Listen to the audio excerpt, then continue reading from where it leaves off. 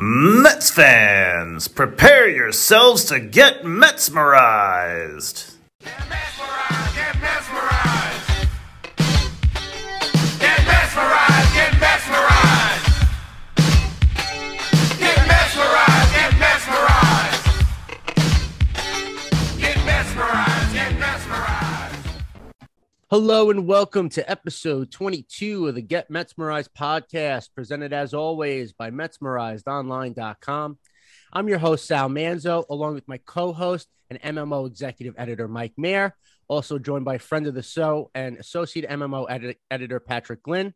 And we're joined once again by senior baseball writer of The Athletic, Keith Law. Keith, thanks so much for taking the time with us today. Sure thing. Thanks for having me. Obviously, Keith, you put out your top 100 prospects list a few days ago. And before that, you did your top 20 Mets prospects list. So we had a couple questions for you there. And I wanted to start talking a little bit about, the Mets seems like future all-world catcher, Francisco Álvarez. I know that you put in your piece that, ceiling-wise, you compared him to Mike Piazza. Obviously, that's a big shoes to fill and all that. But I was wondering where you got that comparison from and how likely you think Álvarez could possibly, at least offensively, fill that potential, of that comparison, so to speak. Yeah, well, the comparison was mine.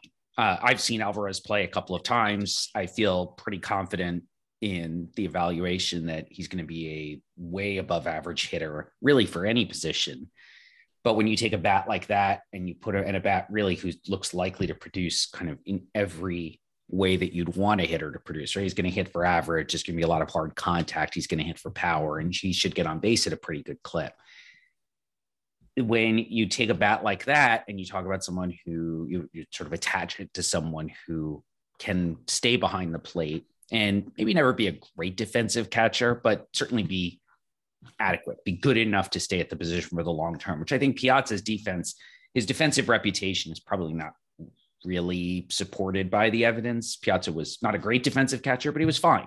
The biggest thing was he wasn't really very good at throwing, but especially now, maybe even more so now than when Piazza was playing, that's not that important a part of a catcher's job. And I think Álvarez, first of all, he throws fine. And second, I think he's good enough at the other aspects of catching that there's really no thought or discussion to moving him to another position. So you're talking about a guy who could potentially hit across the board in all the categories that you want and stay behind the plate. I mean, to me, that's an elite prospect. That's a guy who's probably going to be in the top 10, 12 prospects in all of baseball. Really, I think the biggest thing that could hold Álvarez back, and this is just true for all catchers, is just health. That position puts a ton of wear and tear on guys. And I have a lot of catchers fairly high on my top 100. Realistically, one of them is not going to pan out for some kind of health reason. Someone in there is going to suffer a back injury, a leg injury, a knee injury, something like that, because that's just the nature of the position. I can't tell you which one, but it's just if you look at the odds, you look at the historical evidence at that position, that one of those guys probably won't pan out for that reason. Absolutely. And I know Álvarez the other day, Mets minor league camp started. He had said his goal was obviously to make the majors in 2022. I think that's, great to hear. Obviously, don't know how realistic it is with, the guys they have in front. But I wanted to ask you there if there's any realistic possibility he could see, major league roster in 2022. I mean, maybe as a September call up, maybe it depends on the Mets situation, right? If they're contending and they think they'd actually be better off having him on the roster, sure. I think he has to go on the 40-man after the season anyway. So there's at least that's not a major obstacle. Oh, I guess we'll see how service time rules and other things like that change whenever we do get a new CBA, but he's not ready. I don't think he's ready to come up now. I doubt he'd be ready to come up in June. I don't think they'd be keen to rush him either. Let him go and destroy AA for a couple of months. And if he does that, move him up to AAA. He's not an older guy. This isn't a college guy who's, pushing 24 now because of the pandemic year. And suddenly you're saying, we got to get this guy in the majors as soon as possible. I mean, that's a major difference between him and, say, Adley Rutschman, catcher, who was my number one overall prospect, where I argued that Orioles fans should be furious if he's not on the opening day roster. He's old enough. He's experienced enough. He's performed all the way up through AAA, and it's not like there's anybody blocking him. Álvarez, it's not really quite the same situation. I expect them to at least start slow with him. And if we see him in the majors at all, it would probably be at the very tail end of the year. Got it. And, the last thing on him I wanted to ask you, obviously we talk about the offensive prowess and potential there. And you talked about him a little bit defensively as far as, average behind the plate and things like that. I was wondering, besides the arm, have you talked to any pitchers maybe he's worked with, like how he is as a receiver and working with pitchers? I'm just curious in that aspect. If you've heard anything about him there as well? I have not talked to the pitcher specifically. I've talked to people in Mets player development who express no concerns about that. Awesome. Patrick, I wanted to hear your thoughts a little bit too. Well, it just funny mentioning the majors and stuff. He has a ZiPS projection for the majors in 2022, and it projects him like as a major league average hitter in 2022, which I think is insane. I don't think he's going to sniff the majors at all. I mean, with James McCann and like Tomas Nido, and they're like, Nick Mayer, a couple other guys on the depth chart, I think they would go to first before they would go to Francisco Alvarez. So I think something like really, really, really wrong or really, really, really, really, really right happens to see him in the majors. Like Keith said, I'm excited for him whenever he does come up, but it can take time. Absolutely. And Mike, I know you had Álvarez at the top of your list as well. So just wanted to get your thoughts more. What do you think his floor as a major leaguer could be, Mike? I know we talk a lot about ceiling, but let me hear what you think his floor could be for a minute. Yeah, I mean, I know Jacob and I talked about last week where we were trying to think of a more polished hitter at that age that we've seen in the Mets minor leagues, and we couldn't think of one. I think that allows his floor to be pretty high, even at the major league level. And like Patrick was talking about, Fangraphs projected him to be average major league hitter right now at 20. So, I mean, worst case scenario, I think the type of like production they got from Wilson Ramos, maybe when he was with the Mets. I think that's his type of floor.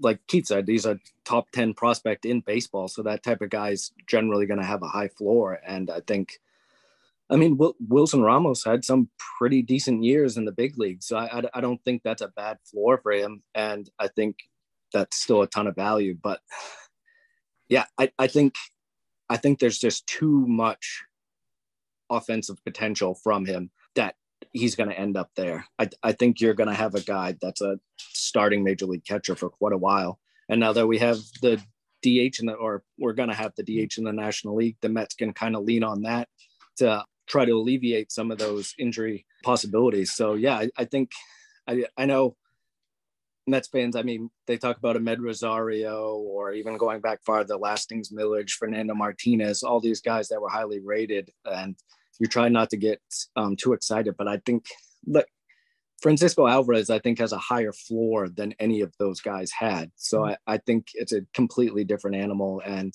I think he is a guy that we're going to see soon, even with McCann's contract. Interesting. It's exciting stuff, as far as with, catching prospect. Haven't had that with the Mets for a long time. At least I can't remember. And I wanted to move on from Álvarez, Keith, and I wanted to talk to you a little about Ronny Mauricio. Specifically, you noted that Mauricio isn't likely to stay at shortstop long-term.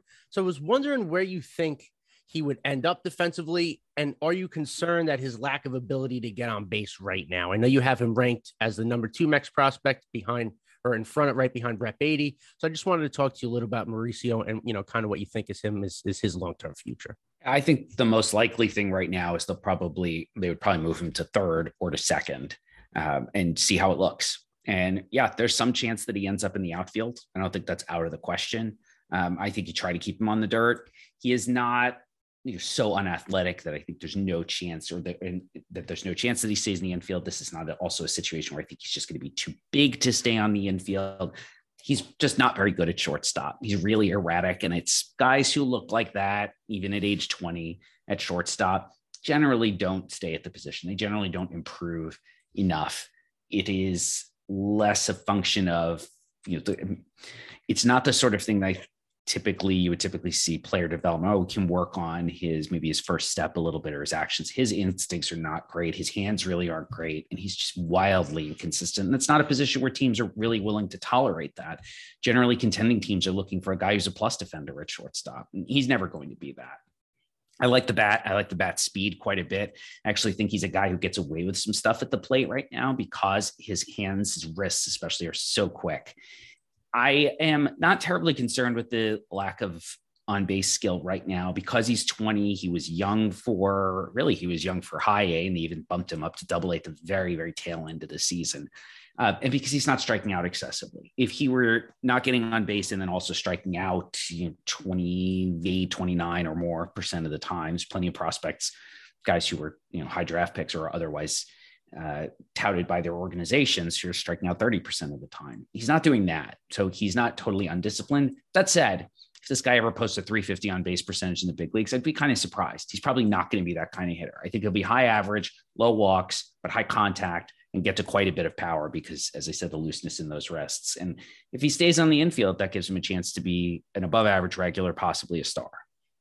Interesting. And, to one more thing from Mauricio, I know you had him, like I said, ranked slightly ahead of Brett Beatty, not only in the Mets ranks, but also in your top 100 rankings. I was wondering just what the thought process is there is, why you have Mauricio ranked ahead of Beatty. And if you think one has a higher ceiling than the other or better floor, just wondering, the thought process there real quick. Well, Beatty is, what is he, a year-ish older? He is a corner guy for sure. Beatty has done a lot of great work, give him a lot of credit for working on his body, maintaining his conditioning. When folks saw him in high school, I saw him in high school in February of 2019 and thought he was athletic enough to potentially play third base, but just looking at the frame, and he was a 19 and a half year old high school senior. So he was already 19 when I saw him. And the thought was, the fear I would say was, man, this guy's going to outgrow third base pretty quickly just because he's going to bulk up. And he hasn't done that, actually. I thought he was trimmer. I thought he had, when I saw him multiple times in 2021, I saw him when Brooklyn came through here in Wilmington, and I saw him again in fall league. And I thought, oh, this is actually pretty good. The 2 years later, he has not gotten bigger and he looked leaner without costing himself strength, certainly, and just moved better. He looked a little more agile at third base. He's still going to be big. We're not getting away from that. When he's 24, 25, will he end up moving off third base? That's possible. It's also possible that they'll have someone else who's a better defender at third base who they choose to put at the position, and that bumps him over. And Brett Beatty as a first baseman, still a very good prospect, but obviously not the same kind of value as when a guy plays a skill position, something up the middle or potentially third base. Whereas Mauricio has a better, not only is a year younger, but has a better chance to play some kind of skill position somewhere on the diamond. And so those two reasons have me put Mauricio very slightly ahead. I think they were maybe 2-3 spots apart on the top 100. So that is a very fine distinction. If somebody wants to make the argument that Beatty should have been higher, I'm not pushing back. Anybody who's that close on the list, I'm saying it's not a coin flip. I do think about it a little bit more than that, but they're really close. And it's not worth arguing over small distinctions like that to the rankings. Absolutely. And Mike, I just want to get your thoughts for a couple minutes there as well. Yeah, I know that Mauricio, when he was in winter ball, they had him take some grounders at third and second before like the games and stuff when they're practicing. And then they actually, to Keith's point, he was bad enough defensively in winter ball that he kind of lost playing time there at shortstop. So yeah, he's been erratic there. So I think the Mets are going to look at other spots. And I know talking to someone recently in the Mets organization that he's going to see at least some time in the outfield during spring camp, which will be something to keep an eye on. Vientos and Beatty will too, but they both saw some time in the outfield last year. And that was kind of getting him out there, but also Vientos and Beatty were on the same team after Beatty got a promotion. So they wanted to make sure both of those guys were getting as many at-bats as possible. From what I saw, I thought Beatty was fine in the outfield. He's athletic enough. Like Law said, he's done a good job getting himself into a good shape. And I think he's a passable left or right fielder. Vientos, not so much. I think Vientos is really third base or first base. I think it's more likely at this point first base, but the Mets have used guys at third recently that they're more worried about their offense anyway. So, he would be that type of guy.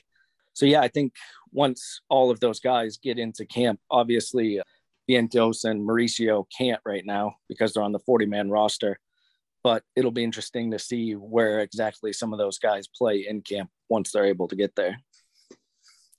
Yeah, no, absolutely. And it's, interesting, the versatility, even at that level that they're, making them go from the infield to the outfield, whatever you can do, I guess, to break big league camp and help the team. I like that. But, moving on from those guys, Keith, we saw that, I think a lot of Mets fans are probably pleasantly surprised when you listed Alex Ramirez 100th overall on your prospect list. And I was wondering just, what the process was of having him on there and, kind of what you think he could be. Well, I mean, you just let me take a step back for a second, because you ask each time, what's the process? What's the process? The process is the same for all of the players. And for listeners who aren't familiar with my work, I go out and see players as much as possible. I have been evaluating players now for 20 years, going back to my time with the Blue Jays. So whenever I can, I see players in person. I get video from teams. I get video from some software I have. There's quite a bit of video available just freely online too. And I'm more than happy to look at that. I love it when people post video that they shoot of games. And so I go through all of that and also then speak to people in player development for all 30 clubs, and then speak to scouts who evaluate other organizations than their own. And obviously I spent some time going through all the available data, public data, again, some stuff that I am able to get from teams as well, put all of that together, and then develop a first cut of my top 100 that I then circulate to some people in front offices who try to keep their finger kind of on the pulse of the minors as well, and get their feedback, and often make pretty substantial changes to the top 100 based on feedback from teams. And so in the case of Ramirez, I have not seen him personally yet, but I've had notes on him for a long time since the Mets first signed him. I spoke to scouts who saw him, one of whom was particularly adamant, hey, run this guy up your board. He's got a chance to be a superstar. The ball comes off his bat very differently, especially for an 18-year-old, very little experience, still hasn't even begun to fill out. This guy's got a really, really high ceiling. And I will say, when I do the very tail end of the top 100 too, often what I am looking at that point, and the more certain guys, they're already on the list. So in that range between, say, 90 and what would be maybe 120 or so, I'm often choosing between guys who have pretty good floors, not a whole lot of ceiling, though. If they had more ceiling, they would be much higher on the list. And guys like Ramirez, who are more like lottery tickets. It probably overstates the risk at least, but very high ceiling, but more uncertainty, far more uncertainty, right? There's always a chance Ramirez gets out to full season, but to a high A this year at 19 and just flops. Yeah, it absolutely could. I would rather have the end of my top 100 have a few more guys who have chances to be stars, guys who have really high upside. And if I'm giving up a little bit of floor in that scenario, I'm okay with that. It's a personal philosophy. I think the list is more useful to readers if I'm doing that. That's why a guy like Steven Kwan, who's in Cleveland's system, was in the just missed list, because he's a left fielder and he's a little bit older. I think he can really, really hit. Like, I feel very good that Steven Kwan will have a decent major league career, even if it's just as an extra guy or a second division starter, because he's going to hit enough. But as a left fielder, not even a great left fielder, his ceiling is just looking, say, in terms of WAR or whatever measure of total value you want to have. His ceiling is kind of capped by that. And at his age, he's not likely to get a whole lot better. So just to pick one example from the just missed list to compare to Ramirez, I'd much rather have a player like Ramirez on the back of the 100. I think if I were in a trade situation and I were a rebuilding club, I would much rather have Ramirez. And again, I just think it's more valuable to readers to highlight the Ramirez type of player over the Kwan type of player. Awesome. That's really interesting. Mike, why don't you go give us a comment, please, on that?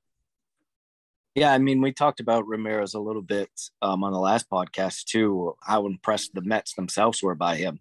He came to spring camp and they weren't quite sure where he was going to play or what he was going to do this year in terms of productivity. But he was so good in minor league camp that he forced his way onto the St. Lucie roster and did it very early in the season. I haven't seen him in person yet, just like Keith hasn't, but I talked to a bunch of people in St. Lucie, and mirroring what he said, it's the same thing. It's his crack of the bat stood out completely different than a bunch of the other guys. And we're talking about someone who played the entire year at 18. And a lot of guys in that league were 19, 20, 21. So for him to stand out like that, yeah, the raw tools are there. And we're talking about a guy that's going to stick most likely in center field. He's a chance to be a plus defensive center fielder. So that already gives you a good ceiling right there. And to add into what he has potential for offensively, yeah, I think I mean, I was just surprised in general with Keith having him there just because no one else had put him in a spot yet. But I mean, obviously, I think what Keith was saying makes a lot of sense for the back end of 100 to kind of plug those type of guys with a high ceiling rather than guys with high floors. Yeah, no. And Keith, sorry, Sal. I was just going to ask Keith something about his process. And Mike, I know you kind of have a process as well when evaluating these guys, but you've mentioned like a positionality, like you mentioned, with Ramirez being a plus center fielder, like he might have more value over like a left fielder who's like a surefire, pretty good hitter. Mm-hmm. You mentioned earlier about like catchers as well. So there are positions that you certainly value, like if they can produce offensively at those positions and hold their own defensively, you value them over, say, a first baseman with a lot of power or something like that. Yep, I think it's absolutely accurate because I think that's two things. One is we have a pretty widely accepted public model that you see in the two major wins above replacement calculations that do ascribe higher value to players who play what I called the skill positions, right? The four in the middle of the diamond plus third base, right? You just get a boost to your value automatically simply by virtue of playing that position. You may not play it well, and maybe you lose some value after that, but if you can stay at the position, you get a boost to that value. Also, I know that's how teams look at players too. They absolutely value players differently if they show either one, that they can play one of those positions, or two, even if they look at, say, a Ronny Mauricio. Okay, he's not a shortstop, but where is he moving to? What are the odds that he moves from shortstop all the way down the defensive spectrum and ends up, say, in left field? Not very high. So they will give a little bit higher value now to a player who plays one of those skill positions, even if they understand that he's not actually going to stay there forever. Very few guys end up moving from shortstop all the way down to, say, left field or first base. Yeah, and I see you like you described the Mets as a top heavy system as well. And just in reading who your top 20 Mets prospect list, it seems like the Mets are lacking in that area a little bit of those skill position guys, of those, premium potential top end, like shortstop, second baseman, center fielders, and where it seems like they have a lot of potential on like corner outfielders and, obviously in pitching as well. But yeah, it just seems like the Mets are missing a lot of the skill positions that really teams highly value at the major league level. Yeah, I think that some of that also has been a function of their draft strategy the last couple of years, which I have liked, but they have really gone all in on just a couple of guys towards the top of the draft, like the Matt Allen year, where that's basically, we're going to give everything we have left in the pool to this one pitcher who we think is, he was a first round talent. He still has very high upside. Hopefully we'll see him back. Maybe he makes 15 starts or so this year as they ease him back from Tommy John surgery.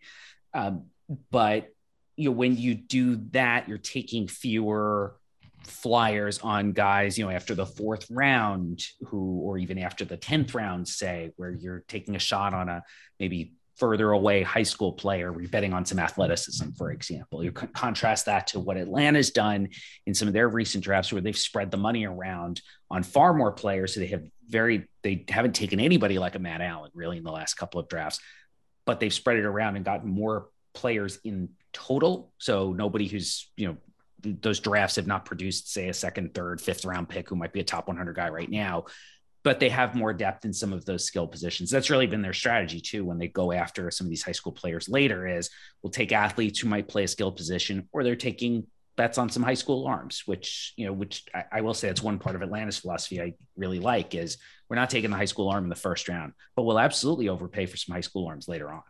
Yeah. And then it also, I know it has to do with kind of the Mets trading strategy as well, the last 3-4 years as well, where, they're trading away Kellenic, they're trading away Crow Armstrong, they're trading away Jimenez, they're trading away, a couple other guys who play those skill positions as well. And I got to know some of those trades come from bad philosophy. Some of them come from good one, but it just seems like organizationally, it really kind of, I guess, then comes with the conclusion where they become so top heavy. Yes, I think that's the number one reason. I would argue the Mets have been a top 5 drafting organization in the last 10 years. And that might even be still underrating them. I think they've been extraordinarily productive. They've hit on a pretty good percentage, very high percentage of their first round picks. They found good value with some later picks as well. The unfortunate part is many of those players will end up being very good major leaguers for other organizations. That sucks. There's still People are going to talk about the Lindor trade, and Rosario was kind of better for Cleveland last year. He wasn't great. He may never be the prospect. May never be the major league player I thought he was going to be. Who turns out might be the best player in that whole deal? Like, keep an eye on Isaiah Green. He looks really good. He's extremely promising. If we get a full season out of him this year, he's going to run up everybody's rankings. That one's going to sting. And that was another one of those players. The Mets found him. The Mets just did a better job, I think, than any other club in that draft. That was the pandemic year, but they had good information. They had a scout who really knew the player particularly well and was able to stay on top of him and follow him even during the lockdown. And so they were able to get the player. I think they valued him more highly than anybody else did. And then once the draft came and went, it was clear, the Mets actually, they did a really good job. Kind of like the Red Sox with Nick York. They just had better info because they had the right people in the right places. And obviously now he's with Cleveland, but I would add him to the pile you're talking about of guys who they justify the Mets drafting approach. Unfortunately, he's going to be probably good for somebody else.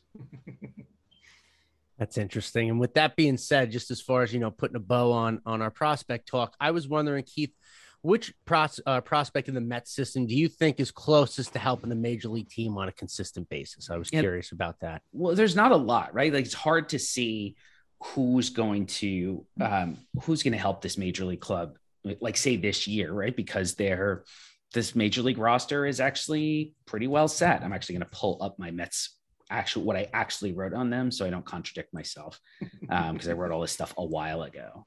I said quite possibly nobody. Good. I quoted myself correctly.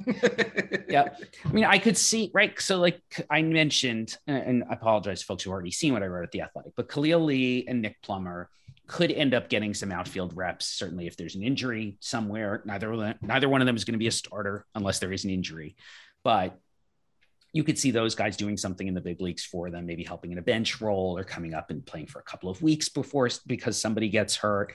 Beyond those guys, I think, like, if we're just talking about the premium guys, Vientos is probably the most likely to come up and have some kind of impact at the major league level. Obviously, he's level-wise, he's a little bit ahead of the big three who spent the bulk of last year in Brooklyn. I think pretty good chance we see him. I'm also really keeping an eye on Mike Vassell, who, obviously people in the baseball world have been tracking this guy since he was a junior in high school. I saw him this spring at Virginia. He was not impressive. Virginia did what they do. They screwed up his delivery. They cost him a lot of velocity. They cost him, I think, a little bit of command. The Mets get him. They just de-Virginia-ize his delivery. And suddenly by, summer instructs, he's picked up like a grade and a half of velocity. And as a result, his arm's easier, faster. The curveball picks up. We'll see how they develop him. If they keep him a starter, which I would, maybe he doesn't move super fast. He could be 2 years to the majors in the starter role.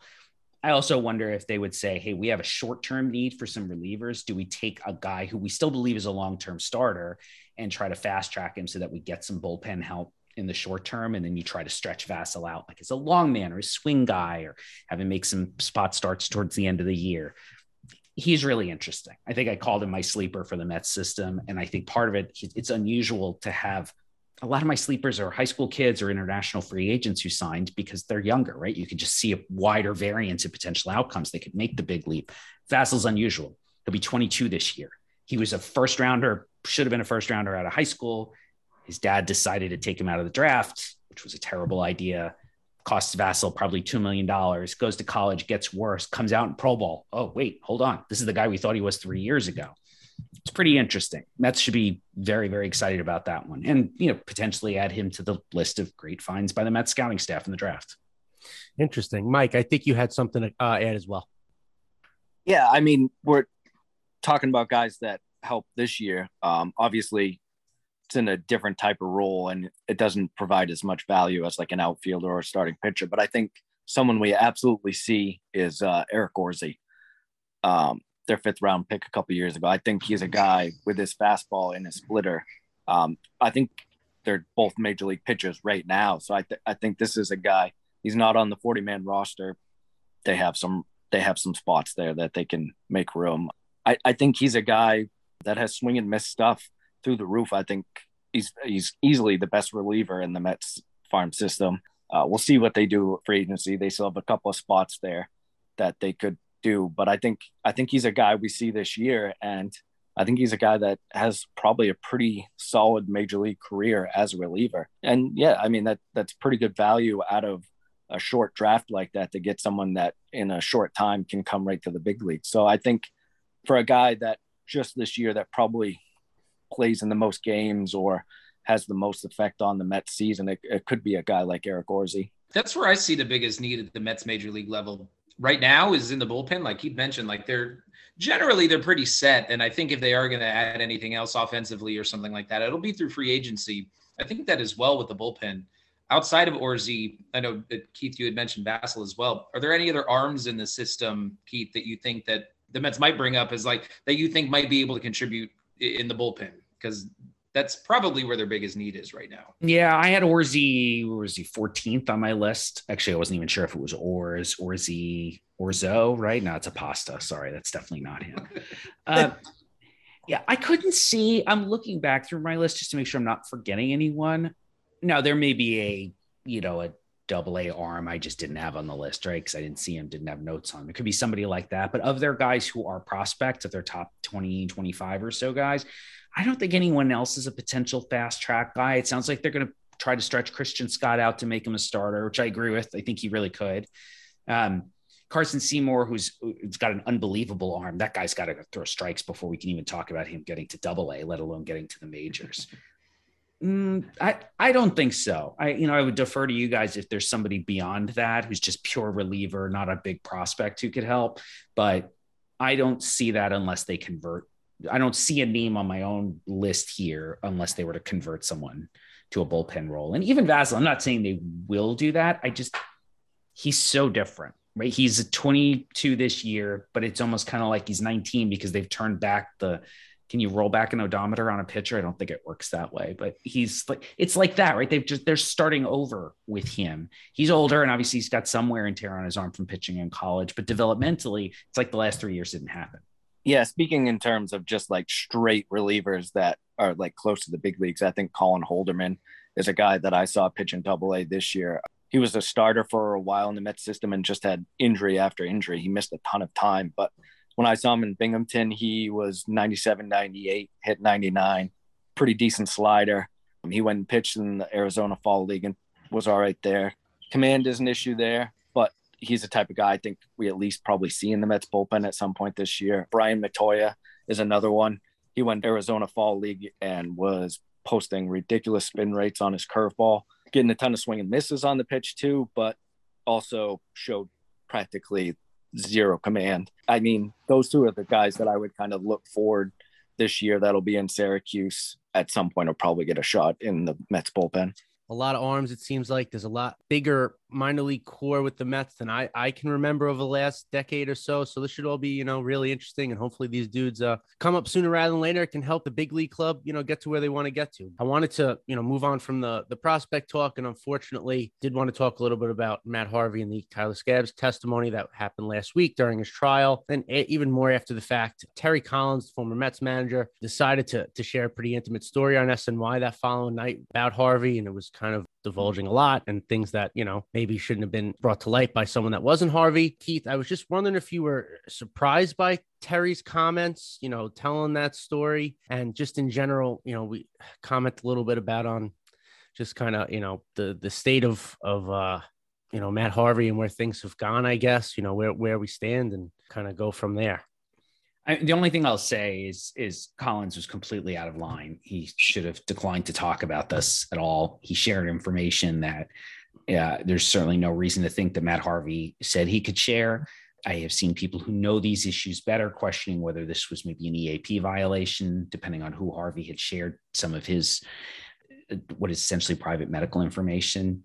Who did he share that with in the organization? I certainly hope at the very least this means Terry Collins never gets another managerial job again, because he's just eroded any possibility that anyone could trust him in such a position of authority.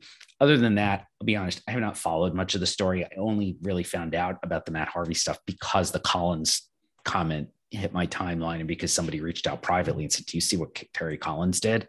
And then I went and followed it. And that was, that's appalling. And, I don't know that there's really a sanction to put on Collins right now. I wish more people were would stop sharing that video kind of uncritically. And we even saw Bill Madden, the strikebreaker, decide to weigh in on this. And of course, he was defending Terry Collins, where it's pretty clear Collins, at the very least, breached some trust.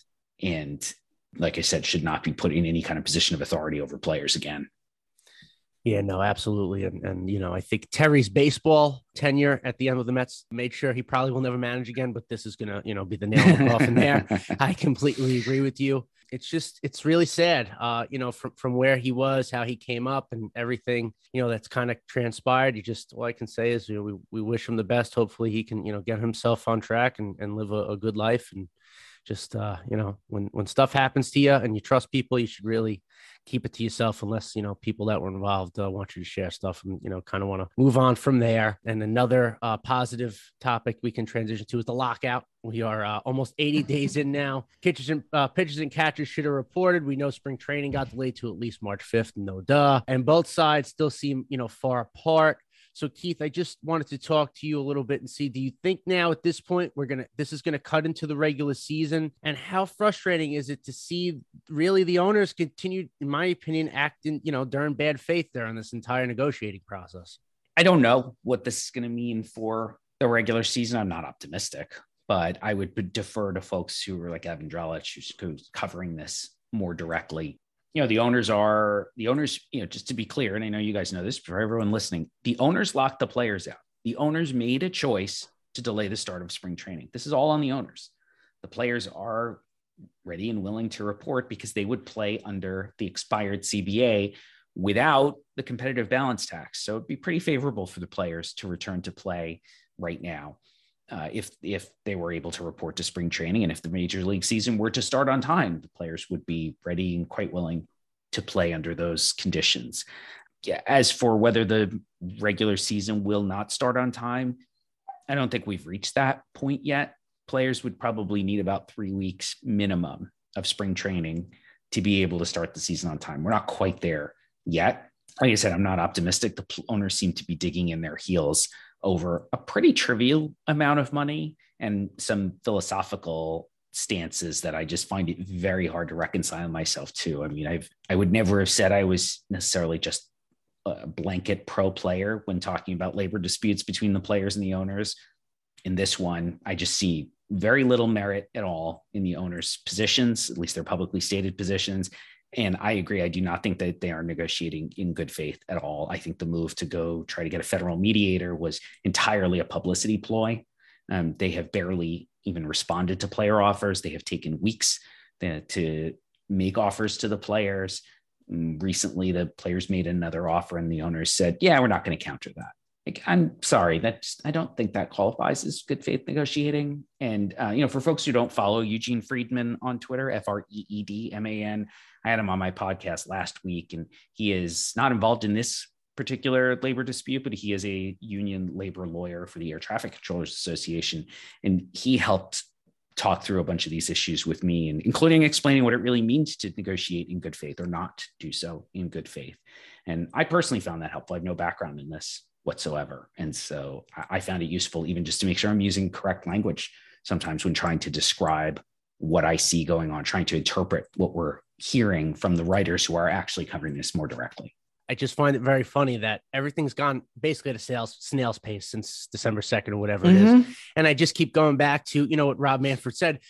We're, instituting a lockout because we think this is the quickest way to getting a deal done. And it's just, this doesn't seem very fast. There's no urgency whatsoever. 15-minute meetings every couple of weeks, so to speak. It's crazy. We're, as fans, we continue to suffer. We're the ones that get put in the middle. It's really crazy. And Mike, I think you had a comment as well. I'd planned on plugging the podcast that Law did because I listened to it, and I think he did a really good job of kind of explaining what you're talking about with good faith and how they're supposed to be negotiating in good faith. And even if you weren't choosing a side in just the terms of it, whether you're talking arbitration or free agency, it would be nuts to look at how this has happened and be anything but on the player side, because the owners instituted the lockout, then didn't contact the players for 42 days and then tried to bring in a mediator, like Keith said, as a publicity ploy. Like Friedman said, it would take a couple of weeks just for that mediator to get up on what's going on with the negotiations, and then he would still have to work on the negotiation. So that would have just slowed it down potentially even more. And then the owners decided that they were going to push back the spring training games, and the MLBPA didn't have to. Again, they said in their statement, MLB announced today that it must postpone the start of spring training games. This is false. Nothing requires the league to delay the start of spring training, much like nothing required the league's decision to implement the lockout in the first place. The owners are continuously dragging their feet on this. And yeah, it's frustrating to see that the players keep giving a little bit, and they're trying to at least negotiate in good faith. But we have the owners that, like you said, are just dug in and essentially at this point just seem to be willing to lose games, which their standpoint doesn't make any sense because of they've lost games in 2022. They lost a lot of fans in the seats last year. You would think they wouldn't want to potentially lose any games at all this season. So, and like Keith mentioned, and it's been mentioned by Evan Drellick, Jeff Bassan, a bunch of writers, these are, in the grand scheme of it, very trivial amounts of money on the owners' end that they are potentially missing games for. Well, it's about the perception of the power too, right? It's like, that's kind of largely what it seems like baseball CBAs have been based on, is that like, is the owners continuously getting more and more and more power. I mean, like Keith mentioned with the potential of getting a mediator, like it seemed like most people who have been looking at the CBA for the last 2 months about negotiations about the CBA is that like a lot of what MLB does is a public relations play. I don't know, maybe 5 years ago, although a lot of us are on social media, we're all talking about it and we're all kind of aware about it. But like, it seems like this time, like there are a lot of players who are clearly banded together on social media in this. And there's people like us who are like getting on a podcast and talking about it all. And like, we all generally share pretty similar sentiments on this all, but it just seems like the owners still think that players are bluffing. It seems like they think that eventually the players are going to give in because to be fair to the owners, it's typically what the players have done, but it's like, it seems totally different now. It seems like the players are really, really in this for the long haul, which they've been saying from the beginning, but now it's actually showing in action. So it's interesting now that next week MLB is like, all right, we'll negotiate every day. It seems like a lot of owners are actually going to go to the meetings. I don't know if it'll still be in good faith, but it seems like they're getting slightly more serious about it. But the timeline of how that goes, who knows? But it really all just seems like it's like the MLB itself is like still just predicated on just the perception of the power. And if like a lot of what they're asking for is reasonable, it doesn't matter in MLB's eyes if it's reasonable. If the players get what they want, then really the owners are just thinking like, all right, well, we don't have as much power, or the perception of the power that we used to have. Crazy. Yeah. I mean, even that timeline, like you're talking about, like we've talked about, is just not in good faith at all. They instituted a lockout, waited forever to talk. Keith said they didn't even bring back a counter proposal. And now all of a sudden we're getting close to games getting threatening. Now the owner's like, yeah, let's just meet every day.